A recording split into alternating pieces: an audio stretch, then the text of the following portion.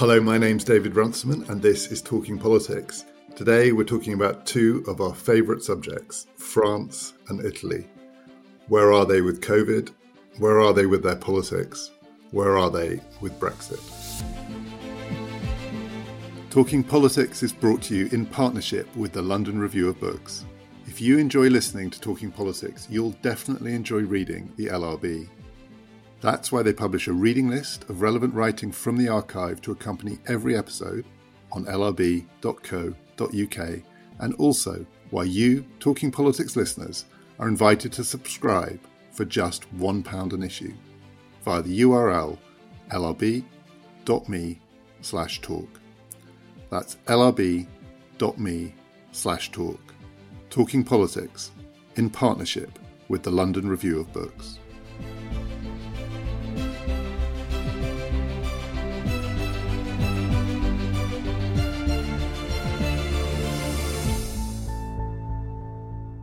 Joining me today is Chris Bickerton, expert in European politics, and Lucia Rubinelli, political theorist, but also she knows a lot about Italy. And Lucia, tell us where you are today. I am in Trieste, which is a very beautiful and decadent city on the border between Italy and Slovenia. And decadence is what we want. I say this every week. We never know where we are with Brexit. I mean, presumably one day we'll know where we are, but I thought this week maybe we would be there. We're not. But how does it look from Italy? I mean, what is the feeling among the Italian public, among Italian politicians about the sort of dance between Johnson and von der Leyen? If I have to be honest, and I think that will be quite disappointing to the British public, I think that the Italian public debate is sort of fed up with Brexit. And there's not much debate about it going on, really, in the sense that I was looking, before coming on the podcast, I was looking back at comments from political leaders about Brexit in, say, the last month or so. And the only one I could find is a very short comment made by Salvini in Parliament, where he basically says, oh, you all told us that leaving the European Union would be a disaster for the UK. But look at them. They are leaving the European Union and they are the first to have a vaccine. So basically, this is the only comment an Italian political leader has made on Brexit. And of course, I mean, Salvini is still somehow playing with the idea that Brexit is a good idea for the UK and that leaving the EU wouldn't be a disaster for Italy. But it's not serious as probably it was, or he pretended it to be a few years back. I think that now it's just some sort of provocation that he's dropping in the mix. Okay, let's come back to Salvini because we always have to do our little Salvini slot.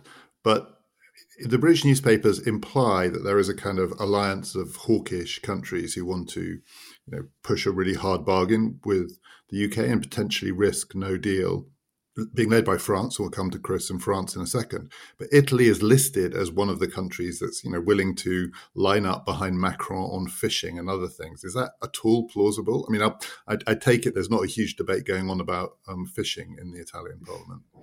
No, exactly. But no, I think that's right in the sense that all the signals that have come out in the past few months about Brexit from government especially are all pointing to the fact that Italy is lining with France and with Macron when it comes to the Brexit negotiations, but is not trying to take a central stand in these negotiations. In other words, they let Macron do the job and they're basically following the lead. I do not think that Italy at this time is particularly interested in having an important role in the Brexit negotiations. The Italian government is, of course, heavily involved in the EU Recovery Fund negotiations, etc.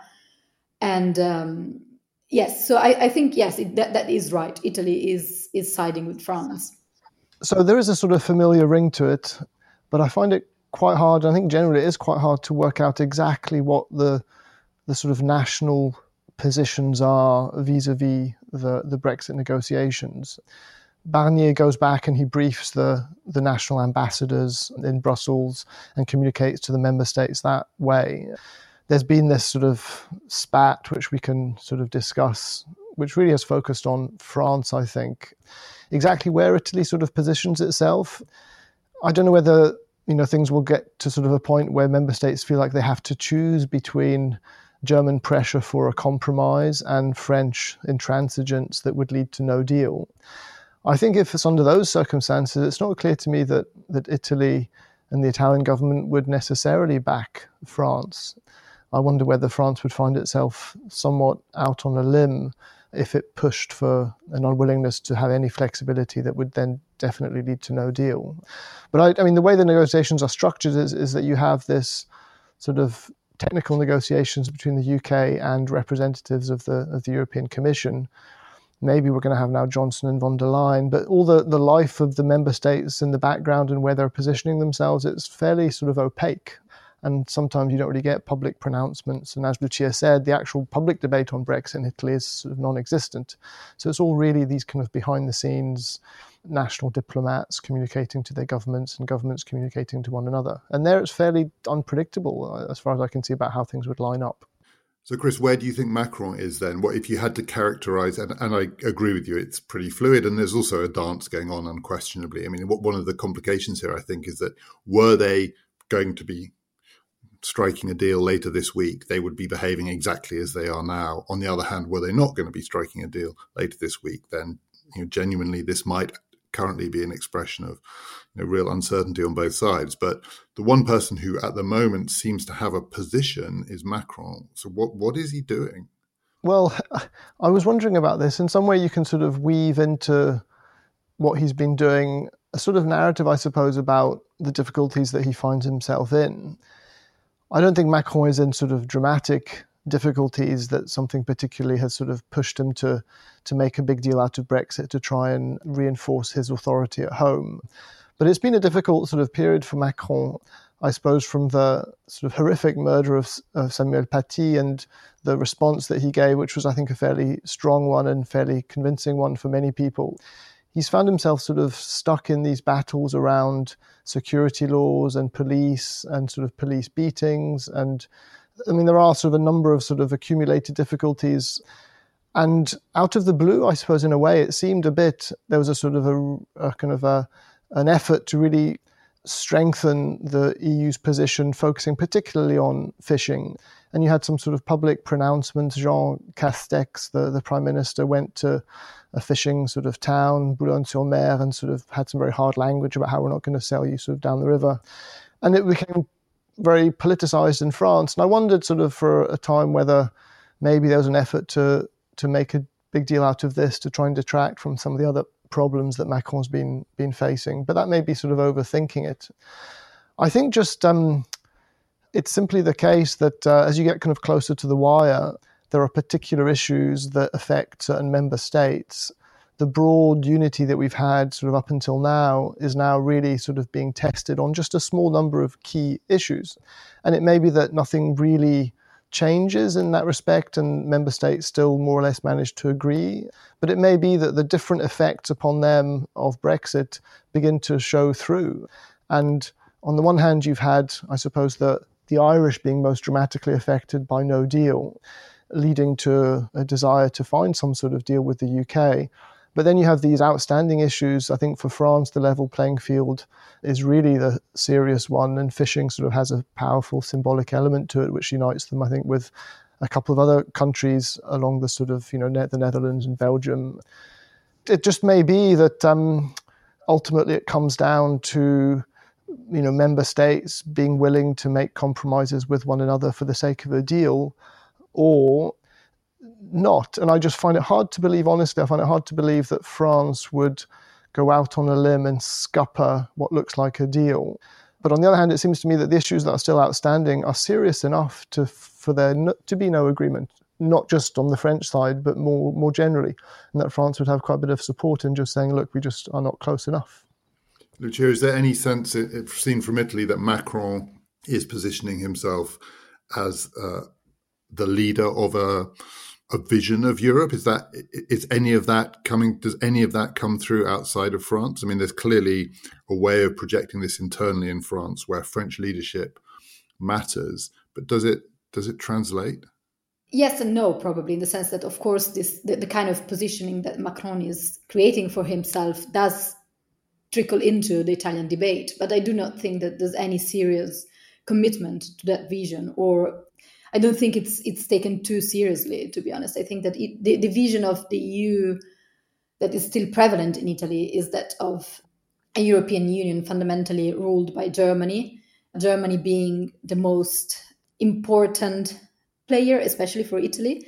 When Italian politics thinks about European politics, the confrontation is still very much between our interests, Italian interests, and Germany. And of course, France can at times play a supporting role for Italy, and these are the occasions when Italy decides to follow France. But I do not think that Italy or Italian Europhiles are particularly committed to following Macron's project for the EU. So how do Italians then view von der Leyen? So there was a period where the head of the European Central Bank was an Italian. That's no longer true. The head of the European Central Bank is now French. The lead negotiator in the Brexit negotiations is French. Macron is obviously French. But as I said, von der Leyen, it's not just that she's German, but she's very close. She was very close. She was a government colleague of Angela Merkel. She was talked about as one of the many people who over the years have been talked about as a possible successor to Angela Merkel. We still don't know who that's going to be. If this is Italy versus Germany, what's then the feeling about von der Leyen and the axis between her and Merkel? I think her election was her nomination was well received in Italy. Because although she, as you say, she's quite close to Merkel, I think she's sort of seen as being more inclined to at least listen to Italian requests. Well, of course, there was this incident during the first wave of the pandemic when she said a few sentences that seemed to go quite against the mood in Italy, and especially this happened when Italy was the worst hit country and was struggling to find all the necessary equipment and the PPE and was asking for help and not receiving much. Von der Leyen had some infelicitous sentences and tweets, but then she, of course, immediately corrected it. And now she's, I think, putting a lot of effort into communicating effectively with Italy. Also her tweets, she often tweets in Italian when it has to do with Italy. So in a sense, I think if that was her aim, she succeeded in decoupling her own self-image from Merkel. And I think that plays out well in Italian politics. Okay, so let's park Brexit for a minute. Let's do the pandemic. So, Lucia, you and I have talked. So we first talked when Italy had just locked down and the UK was heading that way, but we didn't know how bad it was going to be. And then we've talked at points over the summer where things, in all European countries, things seem to be getting not back to normal, but the pandemic was under control. And in Italy currently, I mean, again, it varies almost from week to week, but currently, and France was really suffering, and we'll come back to this in a bit, maybe 3 weeks ago, but it's pretty bad in Italy now, isn't it? And in a sense, just looking at the numbers, it's as bad as it was in the spring. What's the mood? Yes, it is pretty bad in Italy, even though, so it's already a little better than it used to be a couple of weeks ago. The general mood is one of frustration. So, and this is very different from what happened in the first wave, right? So in the first wave, Italy was the first Western country to be hit by the virus. Conte was the first prime minister, the first government to decide to put the entire country into a lockdown. And I think that created a sense of pride in the action of the government and in the reaction of the population that accepted to be basically locked into their homes for 2 months. Then the summer came, and during the summer, it was really a free-for-all. Life was back to normal in Italy, 100% normal. The only difference was that whenever you had to get into a shop, you'd have to wear a face mask. But that was the only limitation, basically. And then towards the end of the summer and in September, cases in Italy, as well as in most European countries, started to climb up again. But again, in Italy, there was Italy was lagging behind. So we were a couple of weeks behind the UK and maybe 3 weeks behind France. And that was, again, a cause of some sort of pride, right? So the political discourse, the public discourse was that, Italy was managing even the second wave better than other European countries. But then, of course, the peak came and we had more daily cases than we did during the first wave, as well as much more deaths per day than we did during the first wave. So the mood suddenly turned into a very frustrated mood because there were at least two, I think, reasons for frustration. So the first was frustration at the relationship between government and regions. The regions that run both the health service and schools and transport, so some key aspects when it comes to managing the pandemic. In the first wave, they asked for more autonomy from the central government. In other words, they wanted to decide when to close down schools, when to reorganize transports, and how to fund their own health system and what to do in terms of COVID hospitals, etc. So they asked for more autonomy. And the government in this second wave tried to give more autonomy to the regions. But the problem was that they could not agree on anything like between regions. And of course, some level of coordination was needed. So there was this back and forth between government and regions that then ended up in the government taking up the lead again against the will of the regions. But that, of course, resulted in a sort of endless dance of criticisms and decisions between the central government and regions that really frustrated public opinion, I think. So this was one source of frustration. And the second was that, differently from other European countries, and precisely because of this tension between the central government and regions, some aspects of social life had to go into a sort of a stricter lockdown than in other countries. So, for example, Italy, I think it possibly is the only European country to have closed down high schools. So since starting with, I think, mid-October, all high schools had to be shut down because they could not guarantee the level of security that was needed for the virus not to spread too much.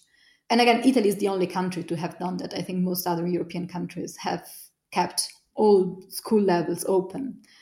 The same applies to some other aspects of life. So, and this, I think, caused a lot of frustration, the fact that the government had a lot of time to plan how to deal with the second wave, but did not. And is there any sense, and we'll come on to France in a second, is there any sense, because today is the day the first vaccine in Britain is being administered, and it's being celebrated by the British government as a great, triumphant day, V-Day, I think they're calling it. I don't know where Italy is, where the vaccination program is, but it's all relative, different nations looking at each other. There's a kind of feeling in Britain that on the vaccine, at least, though it's not in a sense our vaccine, our regulators have somehow got ahead of the game. Is there any frustration in Italy that Italy may be lagging behind on that too? Yes, there is. I mean, besides the comment that Salvini made a few days ago, there is a general sense that, yes, Italy is lagging behind, but it's less so because of the regulation, which, as we know, the approval of the vaccine will have to be decided at EU level. There is a sense that the government, and especially the Civil Protection, which is the government agency that oversees all the programs of vaccination when it comes to COVID, that this Civil Protection Agency will not be able to deliver on the vaccines, basically. They are afraid that there won't be the infrastructure, that there will be a lot of organizational chaos when it comes to delivering the vaccine. So there's a lot of skepticism that this will work smoothly as it should. Talking Politics is brought to you in partnership with the London Review of Books. Quality sleep is essential. That's why the Sleep Number Smart Bed is designed for your ever-evolving sleep needs. Need a bed that's firmer or softer on either side? Helps you sleep at a comfortable temperature? Sleep Number Smart Beds let you individualize your comfort, so you sleep better together. J.D. Power ranks Sleep Number number 1 in customer satisfaction with mattresses purchased in-store. And now, save 50% on the Sleep Number Limited Edition Smart Bed for a limited time. For J.D. Power 2023 award information, visit jdpower.com/awards. Only at a Sleep Number store or sleepnumber.com. Chris, where is COVID politics in France? I mean, you talked about Macron's difficulty. So it did look really tough for France, I think it's about a month ago, and Macron went earlier than other countries in locking down again, and then came out of lockdown, relatively speaking, earlier than some other countries. Where is kind of COVID vaccine politics in France? There's, I suppose, lots of elements that are common to what Lucia was saying. I mean, the kind of common pattern, I think, is the way things developed in the sort of late summer, early autumn in France towards this second wave. And around that time, you did start to have some fraying around the consensus on these restrictive measures, what they call the confinement, along the lines that were sort of, regional and sort of city-based, and you had some conflicts between the mayors of some big cities who complained about the measures that had been imposed In the south, Marseille was a sort of point of contention around the measures that were being imposed there. One of the distinctive things about France, I think, which has been quite interesting, is that ever since really he was elected, but particularly in the context of the Yellow Vests protest, there was this sense of Macron as a rather authoritarian figure and very willing to use the powers of the French state in an authoritarian manner to crack down on protest. Some of that was to do with the violence of the protest that he was facing, but then there was a sense in which he was opportunistically using some of that violence to expand police powers and state powers. And some of that has actually come into the sort of COVID politics, I think. There have been a lot of complaints about how any sort of protest or any sort of demonstration against the COVID-related restrictions are very difficult because of the powers that the French state has managed to have. There's a sense, if you kind of watch some of the sort of chat shows and kind of get a sense of the atmosphere, that there's a sort of permanent state of emergency that's been established in France, stretching really from the Yellow Vest era through COVID to today. And you're starting to get a pretty strong sort of conflict between security as a theme that Macron's pushing very hard and just civil liberties. And that's just something that actually Macron's struggling with. And so I think the politics around COVID have been shaped quite a lot by that. But by also sort of common concerns. I mean, if you think about what's going on in France at the moment, there is a lot of fear around Christmas, around the possibility that there's going to be a third lockdown provoked by the travel and the mixing that will take place over Christmas. There are discussions about how to roll out the vaccine. As Lucia was saying, in Italy and France, it's fairly similar. I don't think there are concerns about being able to manage it logistically, but there are certainly debates about the order in which people should go in and how to deal with the EHPAD, as they're called, the care homes. So these are sort of common debates. But the thing that I think really stands out for me is this sense in which the dissent around COVID has blurred into a broader debate in France about emphasizing security and boosting police powers, partly in the context of terrorism, versus the concerns that raises for civil liberties. And that's become, if we look back at Macron's first sort of time in office, I've got a feeling that that'll be one of the common themes, sort of a long-running problem that Macron's got. And so Macron is, I don't suppose you could say now he is yet campaigning for re-election, but he's close. And 2021 will be leading up to the presidential elections the following year. If you had to look at him now, so if you sort of arrived from Mars and were just shown, this guy is the French president, this is what he's done, these are the positions that he's taken a stand on, as you said, he's really gone with the authoritarian powers of the French state over a number of issues. Would you look at him and say this is clearly a centre-right politician now? Is there anything left in Macron where you might say, oh, it's a bit confusing. Is this guy of the right? Is he of the left? What is he? Is he some kind of hybrid? Or is he now just clearly squatting on that centre-right ground? I think it's probably, it's more so, I think, than you would have thought at the beginning. It's kind of clearer, I think, that that's his position. But he does find himself, I think, squeezed by sort of forces on the right and on the left, and has to navigate positions between the two. On the sort of civil liberties issue, it's really sort of been pushed very hard by the left. And obviously the discourse around security that he's put an emphasis on is the terrain of the right. So he finds himself stuck between these two poles. I think he is thinking about 2022, inevitably. There's certainly no doubt in my mind at the moment that the plan is to run, and the expectation is that he can run successfully. But one of the problems he's had is, and this is a sort of something which is difficult not to notice with Macron, there's an unexpectedly tone-deaf element to his politics. And my feeling is that it comes from the problem which Macron's going to have in 2022, is that what happens when you run without a party?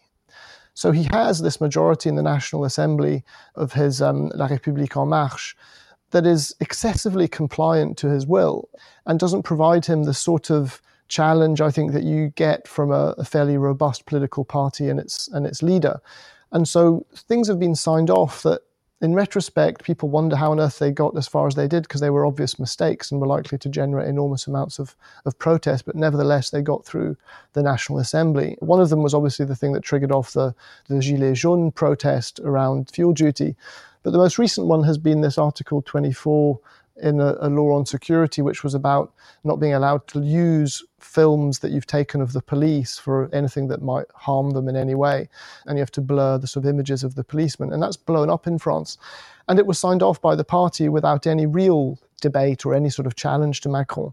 And it's, created huge political problems for him. And that, I think, is something which, running into a sort of a major presidential campaign, the possibility of those sorts of blunders or those sorts of policy decisions that just turn out to be incredibly unpopular and you wonder how it wasn't predicted, that's something that I think Macron's is going to struggle with. But yes, I think that we are sort of entering into sort of pre-campaign mode. Certainly next year, there's going to be a lot of thought to 2022.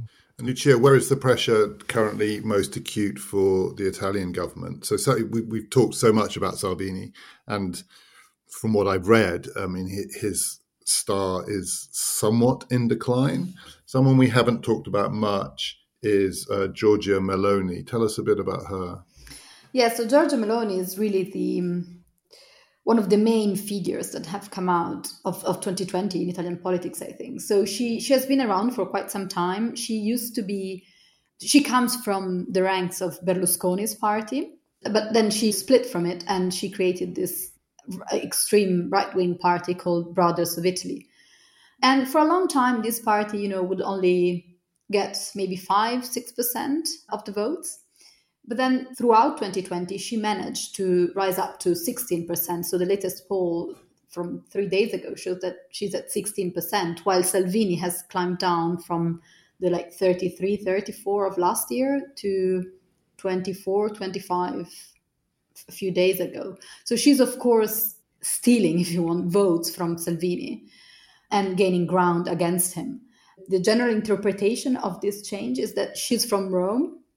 Basically, she's getting votes that used to go to Salvini in the past few years, votes that were coming from the center of Italy and few votes from the south. And what she has managed to do is to take away those votes from Salvini and channel them through her own party.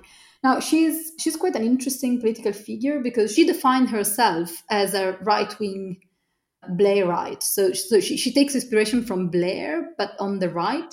It's not very clear what she means by that, but that's how she defines herself. Do we know what Blair thinks about the fact that a far-right politician is claiming him as inspiration? No, I don't even know if he knows that she did. We need to ask him that question at some point. So and the other interesting thing that I think sets her apart from Salvini is that I wouldn't say she's a Europhile, but she's not a Eurosceptic either. So she doesn't tap that line of Euroscepticism. She thinks that Europe is a sort of a provider of money, and we, as long as we can milk Europe for money, we should do that. So that's a different approach from the kind of Salvini line about Europe. Is she? So I really don't know. I'm asking this just from what I've read in British newspapers. So she describes herself, as a wife, a mother, and a Christian, and quite a lot of her rhetoric is anti-LGBT, as I understand it. So it's got a kind of Orban quality to it. Some of this, does that distinguish her from Salvini? I mean, does her relationship to what you might call traditional Christian values distinguish her from Salvini?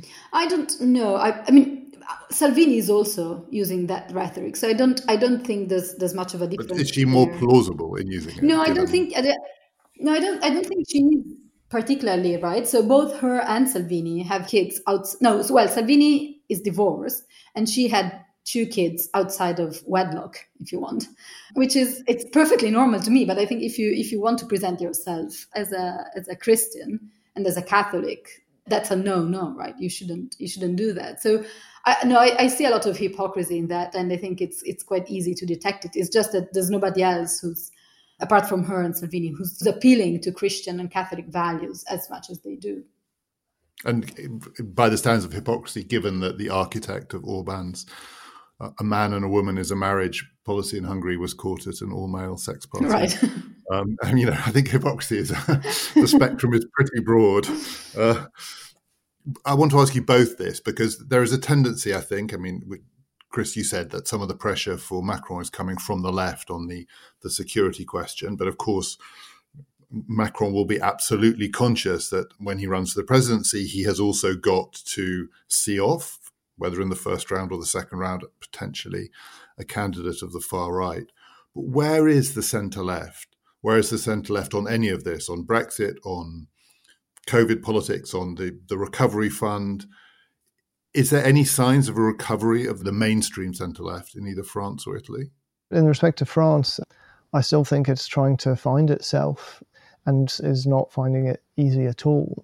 You have the voice of the sort of slightly harder left, which is successful, I think, in mobilising around some of these issues, sort of anti-discrimination, anti-racism, police violence, civil liberties. So you get some figures like Jean-Luc Mélenchon who are heard, but they don't represent the sort of the broad centre-left spectrum.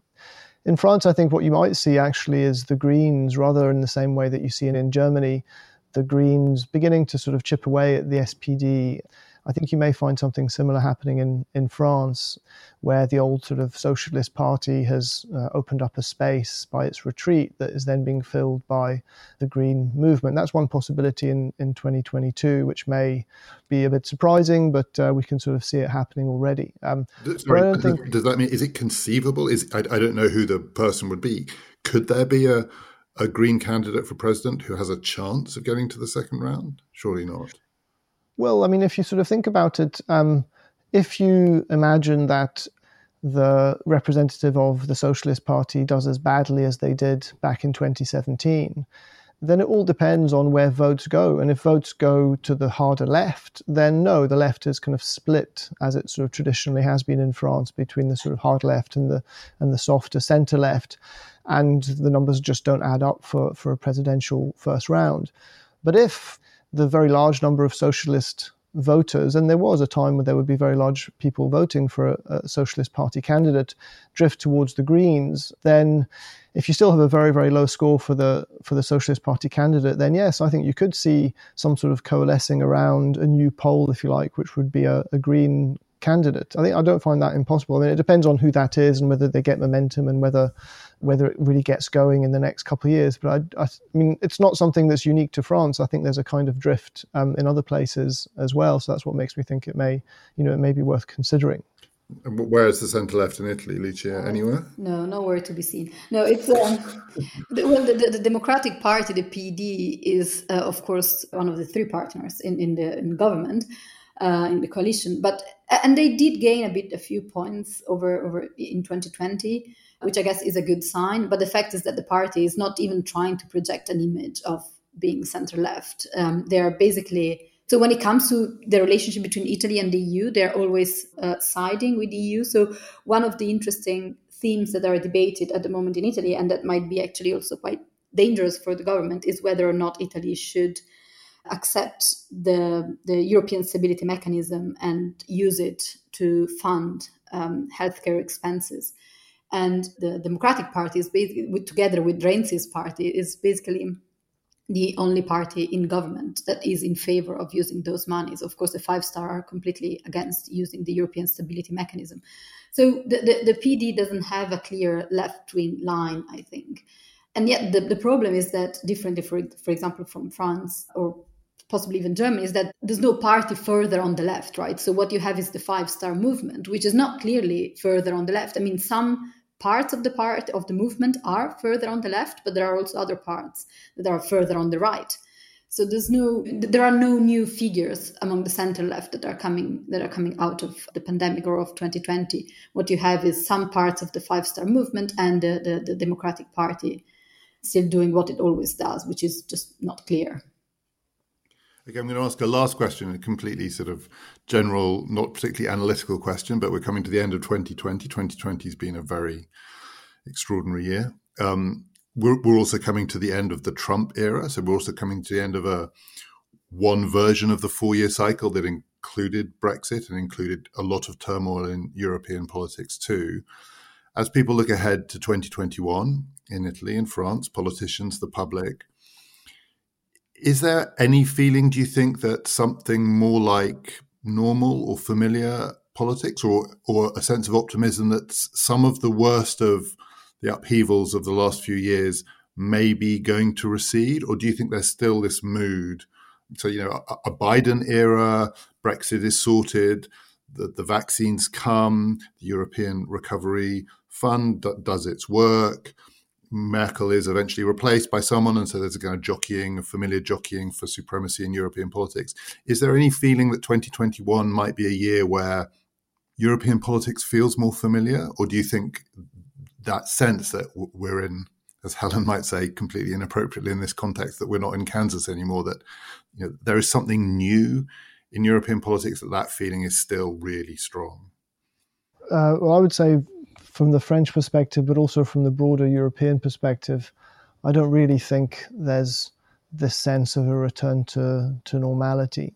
I think people often sort of look to kind of Biden with this kind of longing for a return to something like, I don't know, the sort of the 1990s or something. It's just not, I think, the case. That the issues are too pressing and there are too many of them. I think in France, it's very clear. I mean, Macron won in 2017 because Fillon was accused of corruption at a crucial moment and was forced to stand down. And he was able to present himself as somebody who would break the hold that traditional parties have on the French system. That simply won't work in 2022. And it makes it very, very unclear, I think, what the results might be in that presidential election and how exactly it would play out. And there's a sort of lurking sense of foreboding about something unexpected happening, I think. And that, is going to be the case in 2021. And at the European level, I think, you get the end of the Merkel era with this sense of her not really having achieved a number of things that she wanted to achieve, particularly the fiscal sort of capacity associated with the Next Generation EU fund hanging in the balance. A deal may be done with Hungary and Poland, it may not, but even if a deal is done, I think the consequences and the sort of the echoes of the divisions will last for quite a long time. So I don't think there is really a sense of a return to normality at all. I think there's an expectation that we're in an era where things are difficult, things are challenging, and unexpected things happen, and that will continue. And the only sort of comforting element, which I think is the case for everybody, is the hopes invested in a vaccine that may mean that some of the restrictions are lifted. But from a specifically political angle, I think French politics and pan-European politics have this combustible element to them. And if the hopes are invested in the vaccine, that in a way it symbolises the extent to which the rescue comes from outside of politics. It doesn't come from within politics. Lucia, any feeling that 2021 for Italy is going to be the beginning of a more stable era? No, I think I agree with everything that Chris has said. I think there are two differences in Italy, or two other elements to consider in Italy, or at least, and I think both are somehow elements for optimism. One is that the threat of Salvini seems to be receding. Of course, Salvini plus Meloni have 40% of the votes, so the two together are still quite dangerous, but I think there is a sense that the governing coalition did do relatively well and could keep on doing well until the natural end of their term in office. So that's one thing. And the other thing is, I think there is a growing sense of optimism because of all the money that will flow into Italy because of the recovery fund. Although there's a lot of skepticism about how this money will be managed and the amount of corruption that will come into managing that money, I think there is also a sense in which finally Italy can think of itself as no longer the austerity country, the country that needs to cut its spending, but on the contrary can have some money to invest and to spend. So those were your two grounds of optimism, but you said, you started by implying, but it wasn't enough, right? No. It's not a return to... No, I don't think there's any sense of... We're still in uncharted territory. Yes, very much so, I think, yeah. I think we can be reasonably confident that by next week we will know the shape of a Brexit deal or no deal, and Helen Thompson and Chris Brooke will be with me to talk about the implications of that and everything else that's happened in 2020 for British politics. This is a last call for anyone who wants to get some of our exciting merchandise in time for Christmas. If you go to talkingpoliticspodcast.com, you can find out what we have and how to buy it. We'll also tell you next week about our plans for Christmas and what we've got coming up in the new year. My name is David Runciman, and we've been talking politics.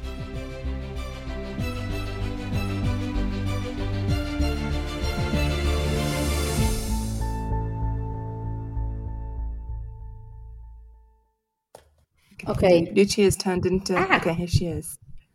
Wait, not sure I am here. You are there, but there's a... Is it an actual duvet?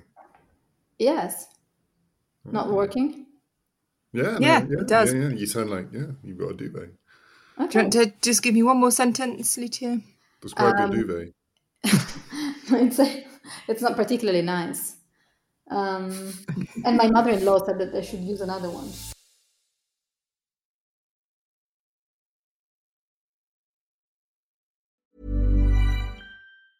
Even when we're on a budget, we still deserve nice things. Quince is a place to scoop up stunning high-end goods for 50 to 80% less than similar brands. They have buttery soft cashmere sweaters starting at $50, luxurious Italian leather bags, and so much more. Plus, Quince only works with factories that use safe, ethical, and responsible manufacturing. Get the high-end goods you'll love without the high price tag with Quince. Go to quince.com/style for free shipping and 365-day returns.